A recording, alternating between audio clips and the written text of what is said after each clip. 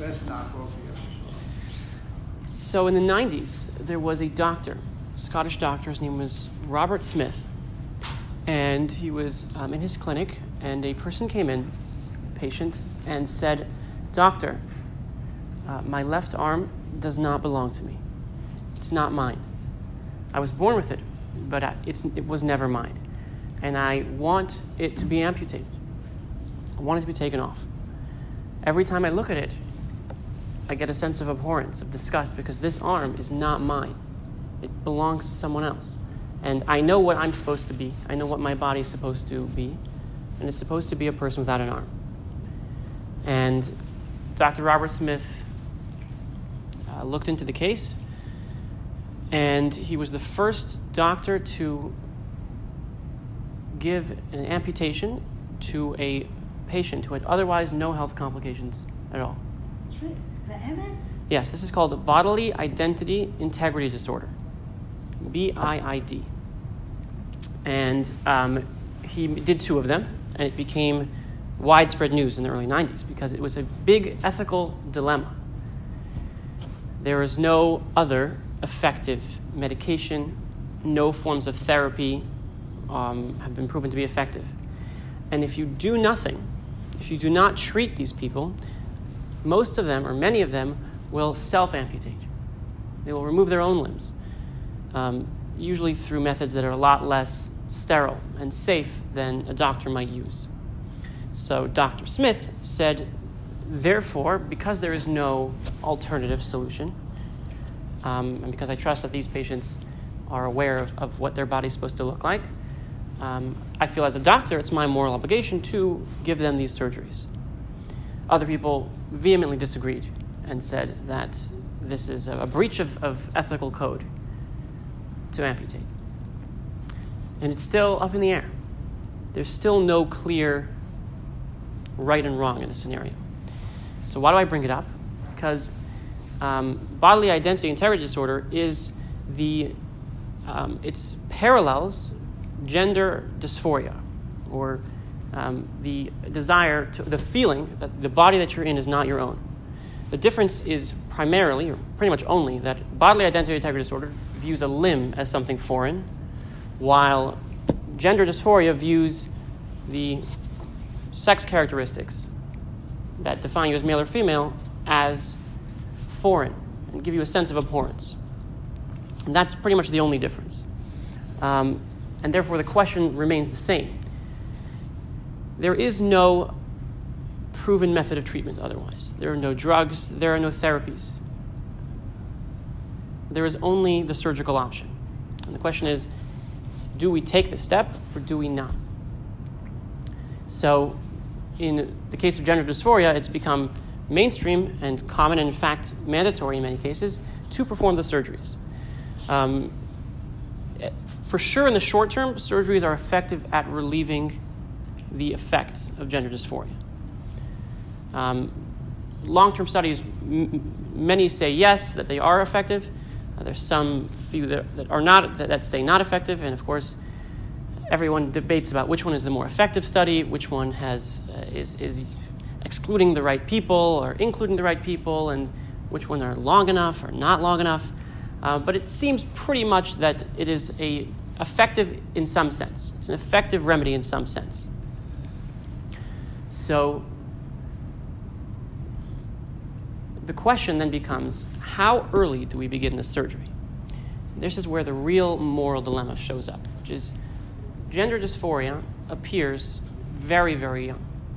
It can be diagnosed as early as age 3 or 4, where there's persistent insistence on the part of children that their body does not belong to them, or at least certain characteristics of their body are not theirs. And they feel revulsion anytime they see them.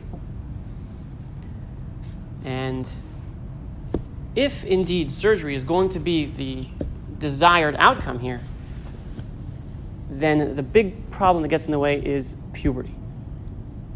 Because puberty creates permanent changes in a person's body, that if the goal is that the person should then pass as the opposite biological sex, those changes will make it very, very difficult for them.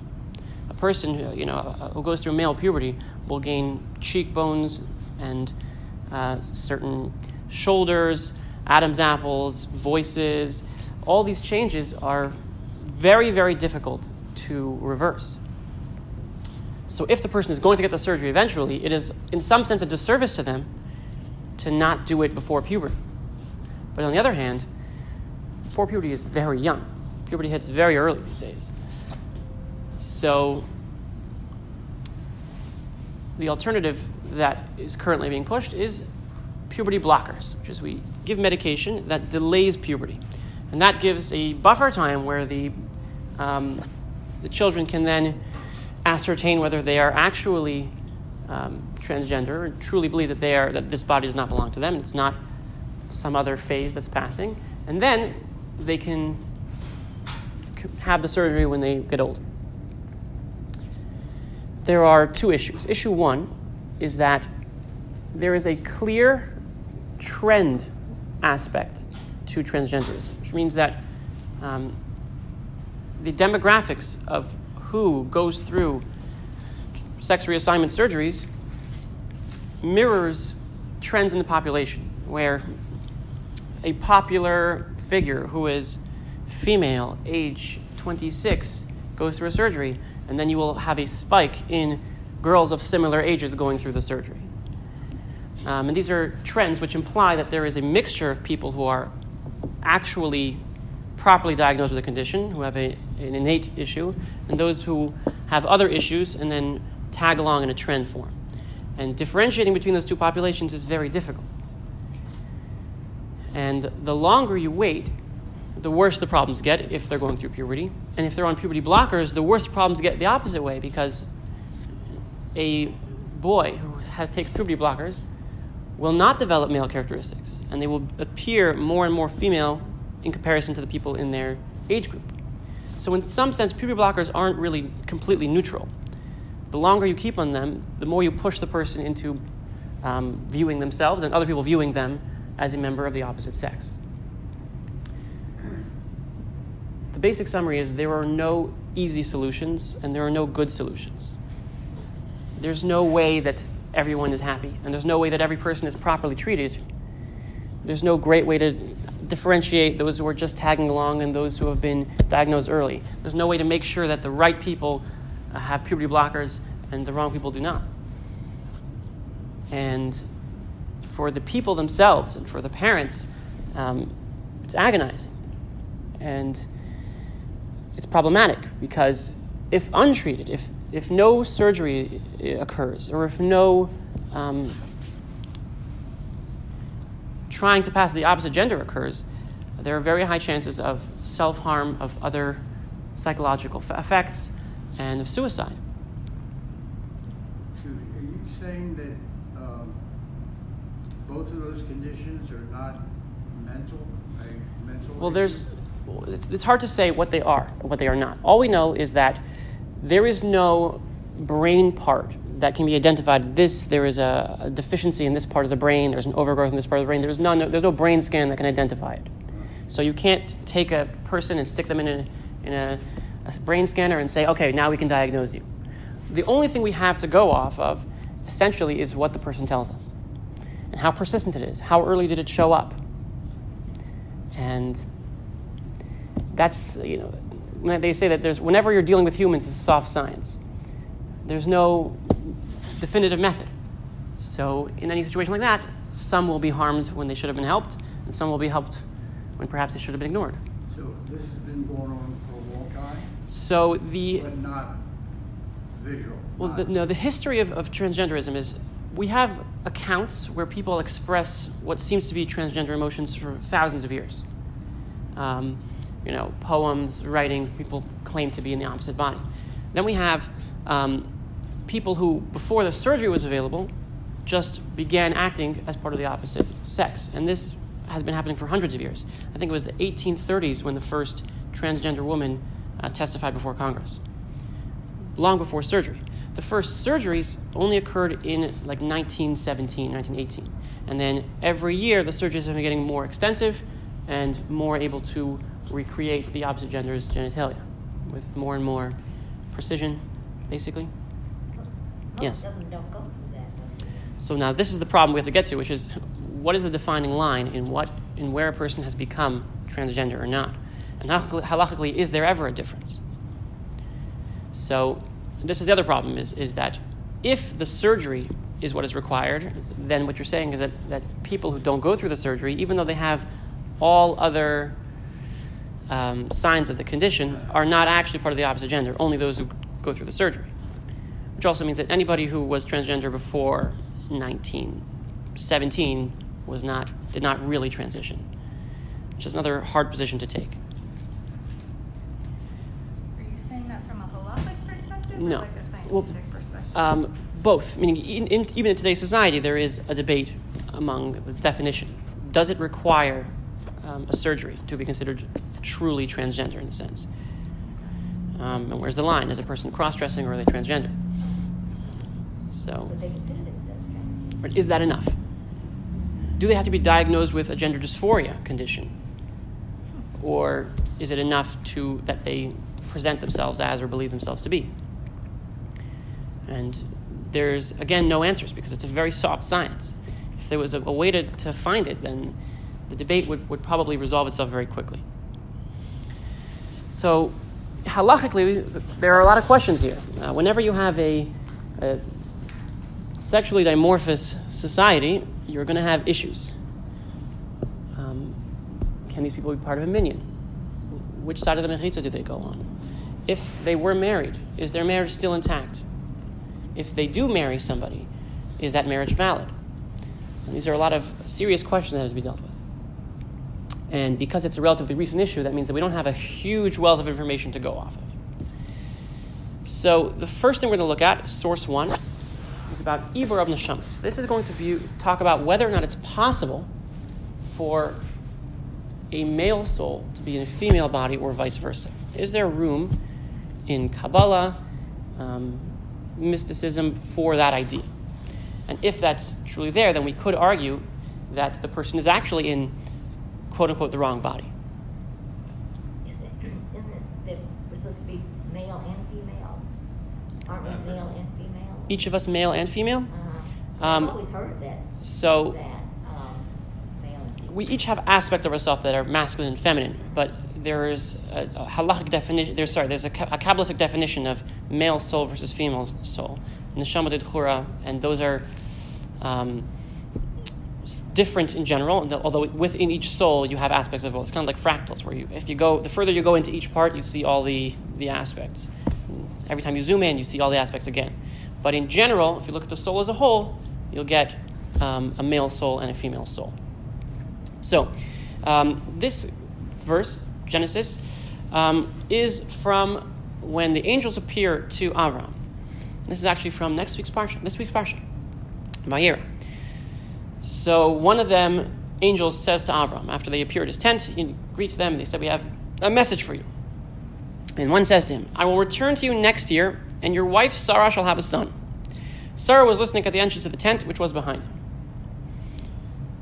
So, what's the problem with this verse? As much as wives would like to claim this, the son is to both of them, not just to Sarah. It's also Avram's child. She did most of the work, but not it's not entirely hers. So why does the angel say Sarah will have a child? How about you both will have a child? They were talking about the physical aspects of having a child. Right, but throughout the Torah, you don't find it that whenever we say a person had a child, it's always attributed to the mother. Usually, in fact, it's the opposite. Usually it's, in genealogies, usually the father has a child. Patriarchal. It is a little patriarchal. So, but, honestly, in terms of continuing the inheritance and family name, that would make sense. So this is the outlier here. Why would this be the outlier here? Especially you're not even talking to her. You're talking to Abraham. physical aspects. Got it. It's got to be physical aspects. I didn't catch it.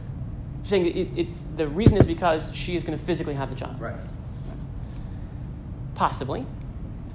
Pete Buttigieg is breastfeeding. What? She's the only one who can have a child. Well, usually it's not. Usually the Torah says having a child. It doesn't mean physically giving birth. It means parenting. Like we already Hagar. because Ishmael, yeah. Breastfeeding. Say like, you're not going to have another child with Hagar. You're going to have one with Sarah. Right. And there will be a child to Sarah. Yeah. That's actually a good possible answer. We deserve it. But we have an answer that's more relevant Yeah. to our case, which is from the Or HaChaim. It's a commentary. And it says, I will certainly return. So the Or HaChaim writes, the reason the angel repeated the words Shov Ashuv, I will return, which is a double expression, and added the words Vihine, may be better understood on the basis of the tradition that when Isaac was born, he suffered from a congenital defect. He was sterile. It was only after agreeing to be the sacrifice at the Akedah that he was cured of that defect. The angel hinted that he would have to return twice, Ke'es Chaya, at a time when he would give life. The angel was not just saying that I will return now, he was saying I will return in the future and cure Isaac of his sterility. When was that? In order that Sarah's son would have son would be a true son able to procreate. The words Vehine ben LaSarah indicate that Sarah's son emanated from the left side of the emanations, the female weaker side. The word Vehine, I'm not sure who translated weaker, by the way. It doesn't say weaker in the Hebrew. The word Vehine emphasizes the origin of Isaac in Sarah's domain. Only when the angel would return once more with the male component, i.e. Abraham's input, become dominant within Isaac. This occurred in Genesis 22:11, where the Torah reports that an angel called out to Abraham not to harm Isaac. The angel therefore had two tasks to perform: to announce that there would be an Isaac, and that he would possess a soul that could procreate. So what the Or HaChaim is saying here is that before Isaac was bound at the Akedah, he had a female soul in some sense, and that resulted in an inability to procreate. It was only later that he was given a male soul, and that allowed him to have a child. He wasn't married. How do they know? Good question. Maybe that's why he wasn't married. I don't know. This is a good question. The question is, where does he know Sometimes this? it's hard to know, where is this coming from? Right. Where is this coming from? The Or HaChaim is actually not I a... don't want to believe it. Yeah. But where is it coming from? So what he's... The source of it is not clear. The Or HaChaim doesn't say his source directly. The options are one of two. Either he made it up, or he's using an existing tradition from Kabbalists, and he's just writing it down. Now, throughout his interpretation, Or HaChaim mixes both. Sometimes it's Could it be a his. midrash? It could be, but whether or not this interpretation is accurate for this specific case is less relevant to me than the idea of it. The possibility that there could be a female soul within a male body. Now, the problem with this is then you would expect to have a definitive sign. What would the definitive sign be? Sterility. Right?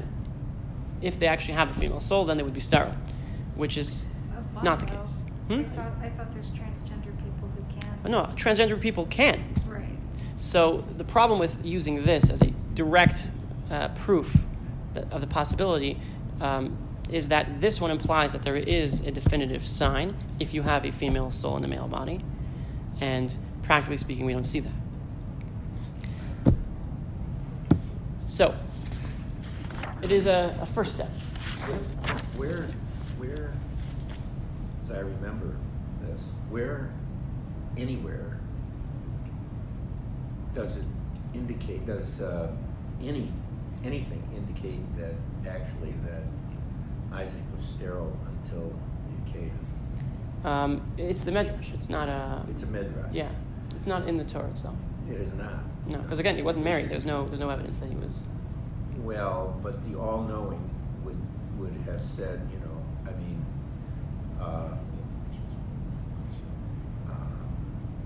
there was nothing mentioned that I could remember in the Bible, in the Torah, that says that Isaac was sterile or had any.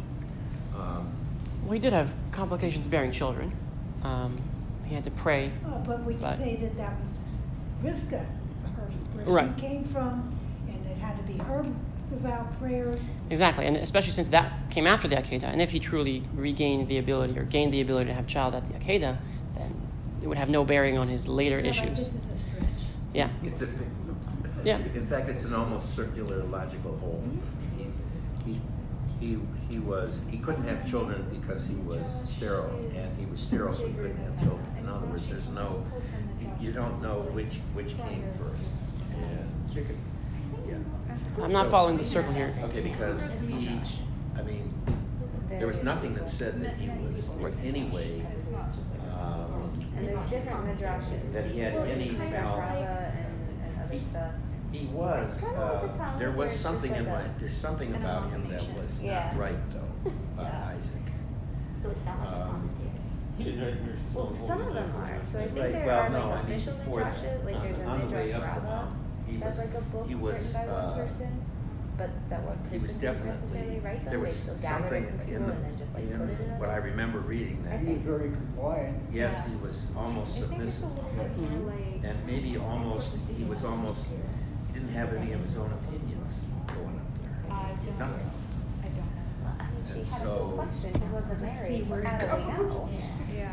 Yeah. Yeah, I mean, the Or HaChaim's, I assume that he has a midrash that says he was sterile in the first place, where he's not making up the concept of that. And then he's just fitting it into this verse, explaining why the child is Tusara and why the term return appears twice within that verse. I mean, I've been through this with, rabbis in Torah class many times. And I never once heard that midrash. There's 70 later. Oh, yeah. Anyway, bottom line is there is at least some evidence that there is a possibility, at least, of male souls within females' bodies. And if we go to, let's see, find it. Oh, this page. Yeah. Yeah, I figured as much. Yes. I said the Kabbalah, of course. Yeah. That's why I got the male female. This next source is again from a Kabbalistic source. It is the, I think it's the Cherkover Maggid. He says, based on this is this page in the Hebrew. Based on this, we can understand why there are more sterile humans than animals, based on the idea of the descent of souls. Because sometimes a female soul appears within a male body, and then the soul comes back multiple times, and then during one of the times it comes back within the body of a female. And if you have two female souls, they do not procreate, and then it requires prayer essentially to have the soul switched back. And he says something similar, implying that he has the same medrash. He says that's why it says Vayetzar Yitzchak lo, that Yitzchak prayed for him. If the problem was for Rivka, it should have said Vayetzar Yitzchak la. Yitzchak prayed for her. So the word for him as opposed to for her emphasizes that he was praying for himself in some sense because he needed it and not Rivka. So again, we have a similar medrash where the problem is within him, but in some sense this is the opposite because here it implies that he only got his soul switched back when he prayed and not earlier during the Akedah time. Yes? Well, you could say the same thing for Sarah then, because she was very old when she had Isaac, so she must have had a male soul instead of a female. It's possible, and it's interesting to note that the word Sarai, ending with a yud, is not a female ending. Female endings are either a or with a taf at the end. So Sarai to Sarah makes it a more female word than a male word. But, I didn't see a source for that, and I don't have the authority to claim that was the reason. But they also say that she didn't have a uterus or Exactly. she was never able. Yeah. So it doesn't seem like merely a soul But thing. when a soul comes back, it's to finish something that was unfinished. Yes. And if it could possibly show up in the wrong body, then you might end up with a feeling that you But were... that's a God thing. God sends the soul to Not in the wrong body. So I'm saying the word wrong body incorrectly. God God put that soul into that body for a reason. I don't know what the reason is. But the person's feeling that the male aspects of themselves are not theirs might be indicative of the fact that their soul is a soul from the opposite side. Okay. Now, what they should do with themselves is not clear from there, but it does imply that at least it might be not merely a deficiency within the person, but a sensitivity within the person. Possible. But again, both of these sources imply that sterility is a definitive sign, which is not one that we see. So there are people who do bring these as sources, but in my mind they don't seem to be conclusive. The idea is definitely there, and it's not something that we can discount offhand, but it's neither is it something that we can claim must be the reason. So now we're going to get into modern rabbis and their approach to this issue directly. So the next source is from the Tzitz Eliezer. Tzitz Eliezer was Rabbi Eliezer Waldenberg, who was the chief rabbi of Israel in the early 1900s. Very well-respected rabbi. And he was asked the Theseus' ship conundrum. Theseus was a Greek philosopher, and he said, let's say I have a ship, and it's getting old, so I replace one of the boards. Is it still the same ship? Of course, they replaced the board. And I replace another board, another board, another board. At what point does it cease to be the same ship? If I've replaced every piece of the ship, is it still the same ship? This was his philosophical conundrum. So, Tzitz Eliezer in the early 1900s. Does it sink or float? That's a better question. Humans have too much time on their hands, you know? So this one's a little more practical. Heart surgery, heart transplants had just come around at this time to the mainstream. And a man who had recently had a heart transplant wrote to the Tzitz Eliezer, and he said, I have the heart of a different person right now. Am I less of myself? If that person was a Kohen, am I partially a Kohen now? Does that make a difference? Do I have to think about it? Do I have to try to figure out who they were? Am I now related to more people and I can't marry more people? So this was his question. So the Tzitz Eliezer responded. He says, the existence and the persona of a human is not expressed in his different body parts put together. A person is not the sum of their physical parts. Rather, the person is their soul, is their deeper sense. It's proper to quote the Chassam Sofer, who writes that the body is not the person. It's rather a bag made of dirt. And therefore, we are all dirt bags. In some sense. I've done a few. So, and within the physical pouch lies the person, which is their intellect, their consciousness, and their soul. And therefore, you can have as many transplants as you want, as long as the soul remains the same. This is it doesn't explain Theseus' ship, but it does explain the person dilemma, which is that we could, transplant as many parts of a person. In fact, a few years ago, there was a person who had complete paralysis, neck down, and he signed up to get a head transplant, to attempt. And if they could figure out how to attach the brainstem, and then he would have a more serious question: how much of myself am I? But the Tzitz Eliezer would then say that that's still merely a car that the person drives around, a pouch of dirt, and the person remains the same within. Either way, so then he goes on a tangent. The Tzitz Eliezer goes on a tangent. He says, Mechkar Gadol, however, there is a great investigation to be made. What's now called transgender surgery, where a person switches from male to female or the opposite. And he has to address this. And now he's addressing this for the first time. He's going to be making a general pronunciation for everyone, for the world over. At least Israel over, I would say. He says, there are many questions that come out of this about who the person is and what they are after such a surgery.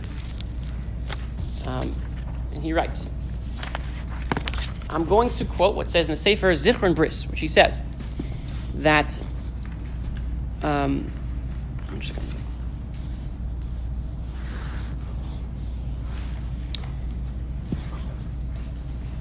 he says that a person who goes through the surgery is exempt from the mitzvahs that they were in before. If they are a male and they have a surgery to become a female, they are no longer bound by the obligations of a male. He says they've left that category. In fact, there was a case, which he quotes here, of a marriage with a man and a woman. And then the man underwent transgender surgery and became non-religious and refused to divorce his wife. He said, it's not me. And the Tzitz Eliezer quotes a source that says that that woman is now free to remarry. Why? because the wedding document says this man is marrying this woman. And when we nullify the man, the marriage itself is nullified. And so what he is saying, essentially, is that transgender surgery does actually affect a change in gender halachically. Now, that doesn't mean that it's permissible. It is, in fact, definitely not permissible. One of the prohibitions in the Torah is removing genitalia. Clear prohibition. So in the case of a person that came and asked, could I do this? The answer is for sure no. Even female to male would still be prohibited. There's a separate prohibition, which is a man should not wear women's clothes and a woman should not wear man's clothes, which means attempting to be the opposite gender. So again, the same prohibition arises. However, once the surgery is done, the person is considered to have transitioned, actually, according to the Tzitz Eliezer. So what's his reasoning? So he gives a few different arguments. One of them is based on a medrash which says that the male and female genitalia are identical, essentially, except that one is internal, one's external. So in other words, when a surgery is done, it is merely switching what is internal and external, and therefore it affects actual change. But his more comprehensive explanation is he says if you went to the Talmudic times and they had to identify gender, or they had to identify puberty or the ability to have puberty, they used sex characteristics. They used primary sex characteristics and secondary sex characteristics. And that was the way that they told. That was the way that they checked. And halachically, there were investigations that had to be done.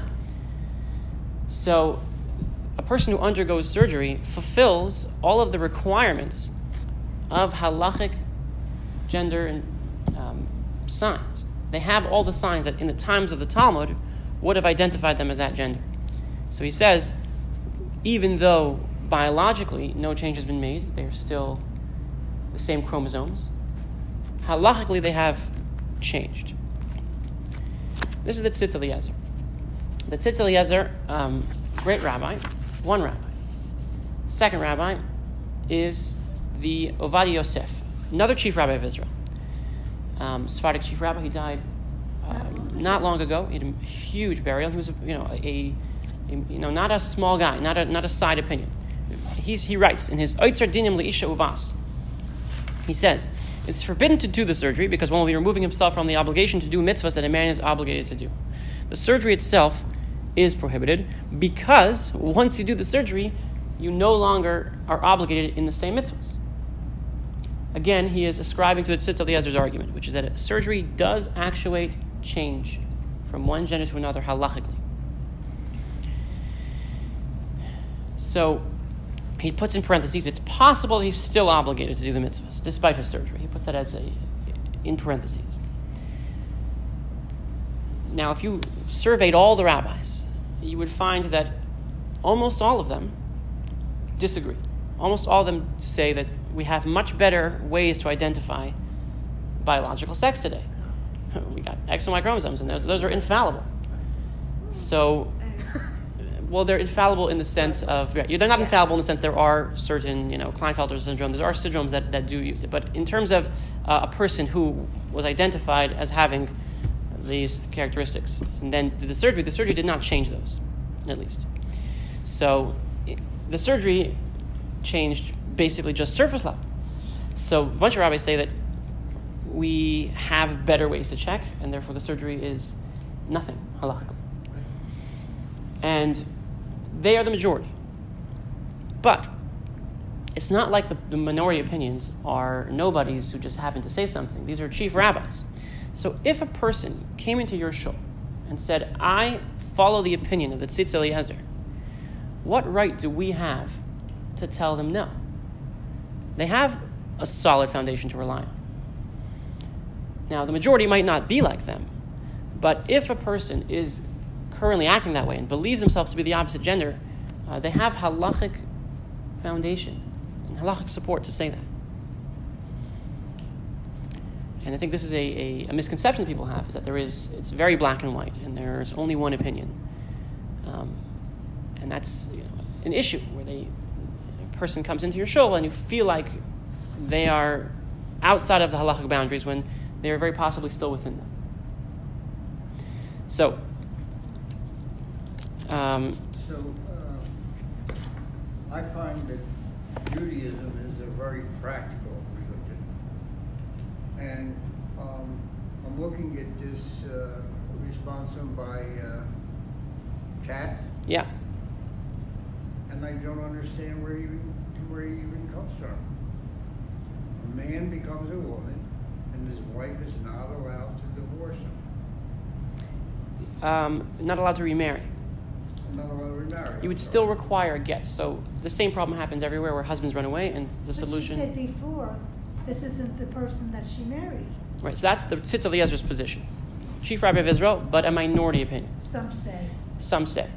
Then the majority opinion is what Rabbi Eliezer Katz said, and Rabbi Aryeh Leib Grossnaz, which is the opposite, which is that. That's not very practical. Well, it's no less practical than any other scenario of a husband who refuses to give a get, which is impractical in that sense, and it's a disaster. But it is Not what it everyone is. has surgery, and they still feel they are of the opposite gender. Right. So, halachically, without a surgery, there is no basis that I can see for actually being the opposite gender. It's possible that you have the soul within you, possible, but halachically the soul is not a testable characteristic in that sense. So even according to the most lenient opinion, without a surgery there would be no grounds for claiming to be the opposite gender. Halachically, at least that I could see. Yes? There was a thing on television, a documentary on transgenderism, and this man, he was a man, but he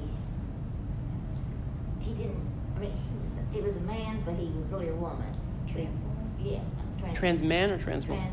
Woman. So What? if it's a man. Transitions to female or transition to male? Transitions to being a woman, it's a trans woman. Woman transgender to be a man. Yeah. But she wanted to have a child, so she stopped taking the hormones and stuff. And so then she got. Did you see that? And then she has a male look, but yet she's pregnant. She's out to here, and then after she gets pregnant, then she goes back to take the hormones again. But she stopped taking them for 6 months. She said so that she could have a child. But she was, a man. I'd say she's a Michigan. She's a Michigan. Yeah, but they showed that on this documentary. What do they call that? They call that man. A trans man. Dennis Prager calls it a man menstruates something. That's what the woke people say. So is this something you would consider to teach in your biology class? I mean, the trans stuff, I'd maybe mention what transgender is, but only in relation to it being different than biological sex issues. Because, like he mentioned very briefly, there are biological intersex, which means they're not fully male or female. There are some like chromosomal issues where XX or XY is not the whole story. So I would maybe teach my kids that stuff, but it's not You have to be required. careful. Yeah. So the last source is from the Encyclopedia of Talmudic Medicine, a recent book which summarizes modern positions on these things. And he writes, first he mentions the minority opinion. Then he says, the majority holds that nituach chitzoni, that an external surgery, l'shinoi hamin, for changing the gender, the sex, einei mishana klal mitzad halacha, does not change anything from halacha perspective, because it's clear from a biological perspective that no change has occurred. And therefore, a woman who switched to be a man is not allowed to sit within the men's section and should not be given an aliyah to the Torah. Rather, treat her like a woman in all cases. This is the majority opinion, but not completely the majority.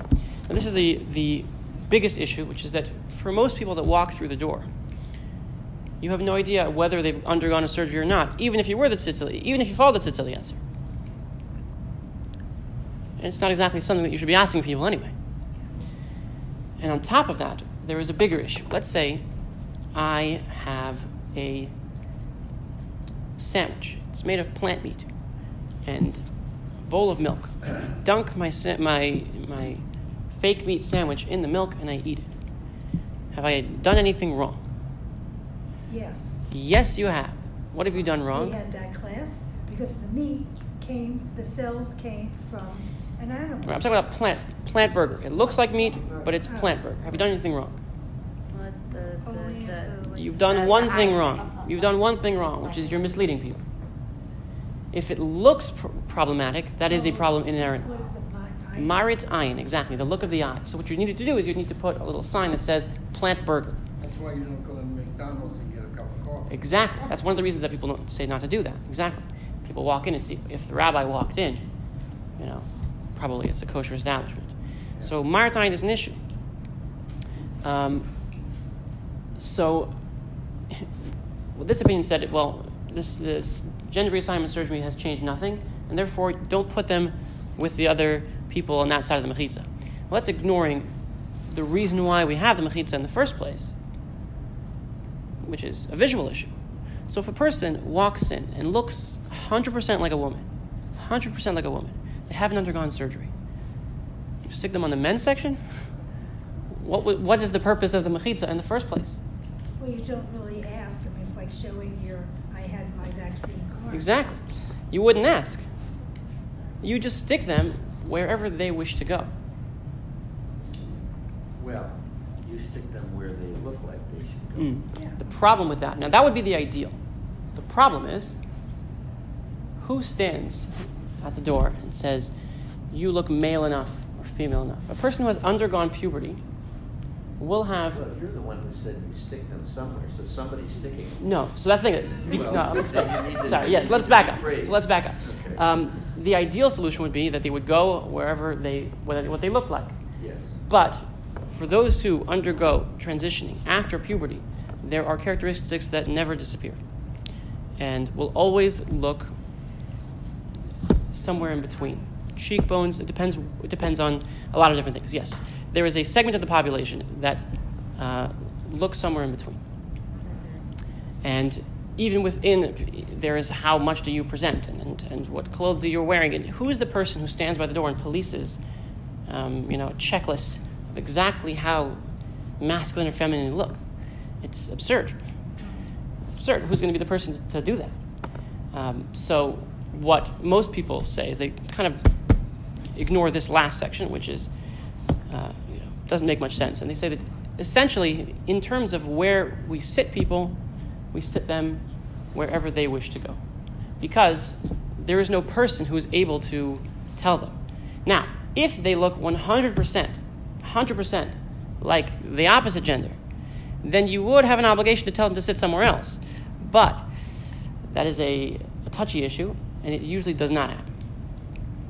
It would require a person to put basically no effort into their transition to... So you're saying if a woman looked like a man, then that's when the concern... Yes, that would be the concern. It's between the person and Hashem and nobody else. But it is with everyone else, because the reason why we separate them is because of the way people look.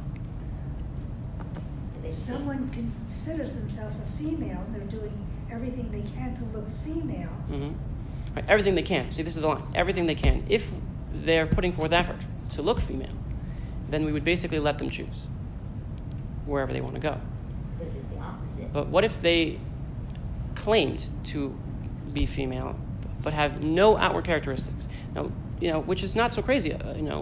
Not so ancient feminist theory believes that basically every single aspect of masculine and feminine are social constructs, right? So a woman comes into the Orthodox shul and she's got a kippah and a talis. Do you ask her to take it off? No, of course not. I've seen that. Well, I don't know why you would. She's allowed to wear both of those things. She's You see them imitating ask, male. Take it off? Well, yes and no. Meaning, both a woman is allowed to wear a talis. In fact, the Moshe Feinstein writes that women wrote to him about wearing a talis, and he said they're allowed to wear a talis. Preferably, they should get one of a different color or shape, so as not to imitate men in that sense. But it's not, directly. And on top of that, we often don't judge people in the way that they're serving God when they come into a synagogue. Right? One of the prohibitions on Shabbos is driving to synagogue on Shabbos. Somebody stand by the door and say, "You drove to shul on Shabbos and you did not." Of course not. We say that's up to the person themselves. Rabbi Ilan Feldman said, as a child, he would stand in the window and let his father know when the 10th man drove up. Exactly. We accept them anyway. And in terms of sins done, going through a surgery, even if it's prohibited, ranks pretty low on the list. It's not a sin that harms others. It's not a sin of passion and desire. It's a person who has an issue that causes them to go through an expensive and painful process. And to view that person as a sinner is a disservice to them. The same way we wouldn't call a person who did all sorts of things a sinner. There's all sorts of people that come into our synagogue who might have done something. Most people around the table are not as religious as I am. So what? So what? What about in an Orthodox synagogue? I mean, in a conservative synagogue, they have what's called the family room or the unisex room. But in Orthodox, if you go to the bathroom, but the man is still a man under the women's clothes, that's when you know. And he goes into a woman's bathroom, then what do you do? Hopefully no one would know. I don't know exactly how women's bathrooms work, but I would imagine that no one would know. Yeah. I mean, we got the door closed, but I mean, if a person is flaunting this type of situation, then we would, tell them it's not appropriate. Right, but and there's other problems with it. There are other problems. The problem that's happening nowadays in the schools is that one day I'm a boy and tomorrow I am a girl. Right. This is why there is in some sense a requirement for effort, at least. Effort to at least appear like you are attempting to be the opposite sex. But if it's completely arbitrary, and if you, again, as I was saying, the feminist theory of everything is a social construct, so, there are no male or female clothes, there are no female or male anythings, really, hairstyles, then with that theory, then it really becomes impossible to say. But that's not currently where we are, at least. But the main takeaway is empathy. Empathy for people that are in a no-win situation with no long-term complete solution. Especially people who transition after puberty, they're never going to pass 100%.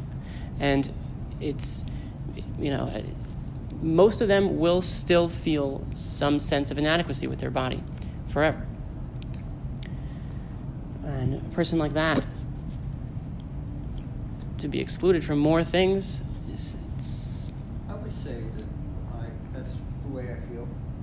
I'm very empathetic to people that have that issue. Yeah. I happen to think it's a lot mental, and a lot new society. Because when I grew up, we didn't have any transgender that I knew about. We didn't have any gay guys. We thought we knew about them. So what we've seen is that it's a mixture of people who were hiding it before and also trends, where we see that there is one component, which is I guess you call it new society, where people are jumping on bandwagons, but there's also clearly the fact that people were hiding it and repressing it and didn't have options. There was no surgical option, and there was no puberty blockers, there were no hormones, I understand. so you'd never see them. I always go back, we were blessed with a very challenged grandchild of Rav Shalom. And there was the family feeling, we talked about it, that for some reason that soul needed to come back into that particular body. The blessing was that we got her. And after 15 years, she did whatever she needed to do and returned. Do we have that feeling with these souls? You'd have to ask someone bigger than me. I have no personal experience and really no Kabbalistic insight.